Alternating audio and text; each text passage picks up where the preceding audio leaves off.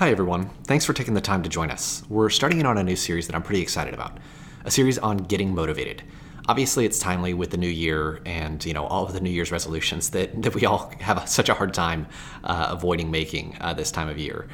But as I thought about it, this series I think would be helpful to us really at any point in the year because we all struggle with motivation at different times of the year. It's a constant battle. So hopefully, whether you're listening to this right as I'm putting it out, or coming back to visit it later, that this series is helpful to you. And in particular today, what I wanted to talk about is what is our motivation. You see, the good news about the gospel is that our righteousness, our position with God, our spot in heaven, that it's not based on what we've done. You see, on the cross gave us all of this and so much more when he gave us his relationship with the Father as a free gift. Check out our post Peace with God if you want to hear more about that. In many ways, this is what makes Christianity so unique. We don't get ourselves to heaven. But if we're totally honest, that encouraging truth can sometimes make it hard to be motivated. I mean, think about what Isaiah said.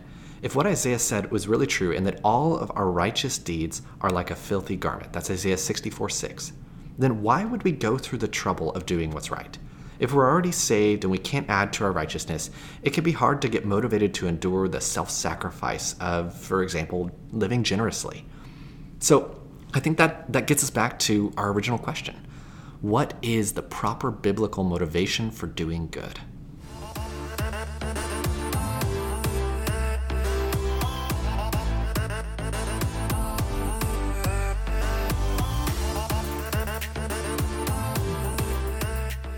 Now, I'm going to start off here with one of those thoughts that we aren't supposed to have. One of those questions we aren't supposed to acknowledge even crossed our minds.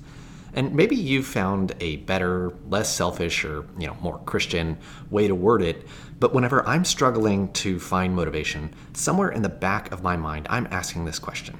Why should I go through all this trouble? As terrible as it sounds, I'm kind of asking what's in it for me? And it can be tempting to feel like this isn't a Christian thought. We sometimes imagine Christianity is about taking what we want out of the equation.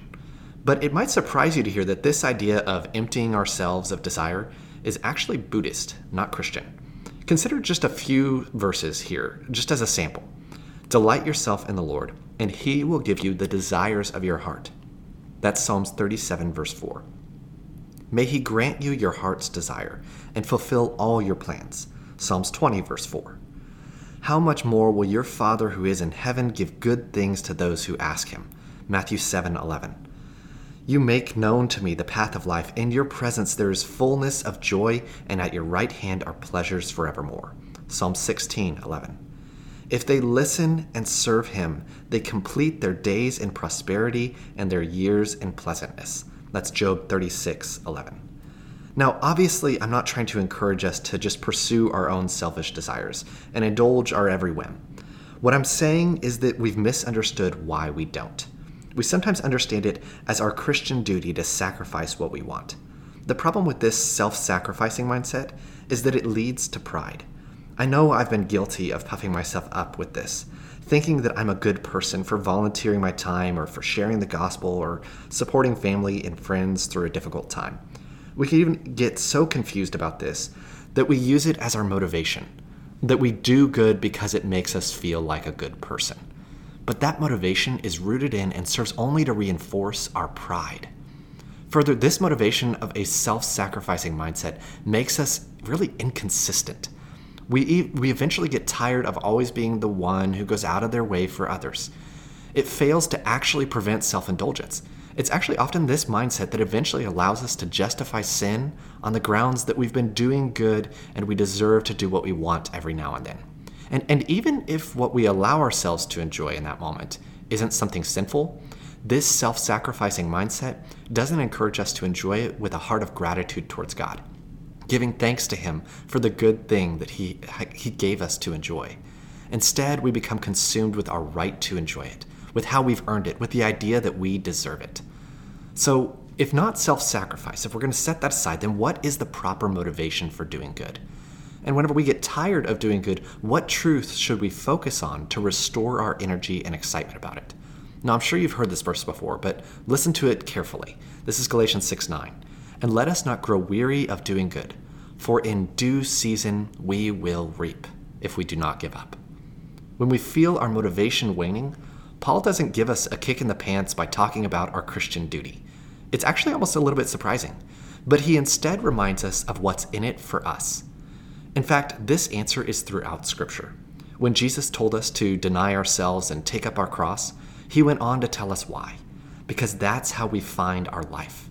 That's how we find what we really want, what we're really after.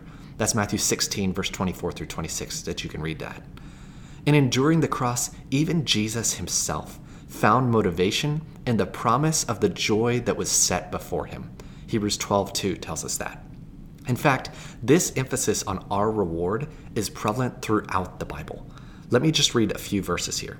Psalms 19:11 says this, and talking about the commandments that God gives, the instructions that he's given us. It says, moreover, by those commandments, by them is your servant warned. In keeping them, there is great reward. And then Matthew 6:6, and your Father who sees in heaven will reward you. Or 2 John 1:8, watch yourselves so that you may not lose what we have worked for, but may win a full reward. Revelation 3:11, I am coming soon. Hold on to what you have so that no one may seize your crown. 2 Timothy 4:7-8, I have fought the good fight. I have finished the race. I have kept the faith. Henceforth there is laid up for me the crown of righteousness, which the Lord, the righteous judge, will award to me on that day. And not only to me, but also to all who have loved his appearing. God doesn't tell us to do good because we owe him for our salvation. It was a gift, after all. He encourages us to do good because of the reward that's waiting for us in doing so. What's more, this isn't some trivial perspective that's unnecessary to the core of our Christian life, that it's something that's optional for us to believe. Amazingly, Hebrews actually tells us that if we don't believe this, then we cannot please God and we cannot draw near to him. Listen to this in Hebrews 11:6. And without faith it is impossible to please him. For whoever would draw near to God must believe that he exists and that he rewards those who seek him. What does this teach us about our motivation for doing good? It teaches us to accept our weakness and be grateful to God for his strength. We don't do good because it makes us feel like a good person. That's pride. We don't do good because we are obligated to by Christianity out of some sort of duty or guilt. God knows our frailty. He knows that these will not keep us motivated.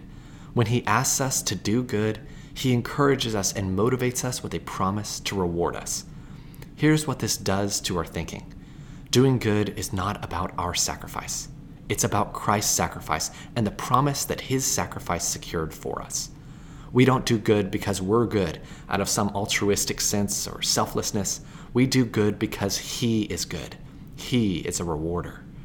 It's no longer about us, and it's all because of him. It moves us from begrudging self-sacrifice to joyful gratitude.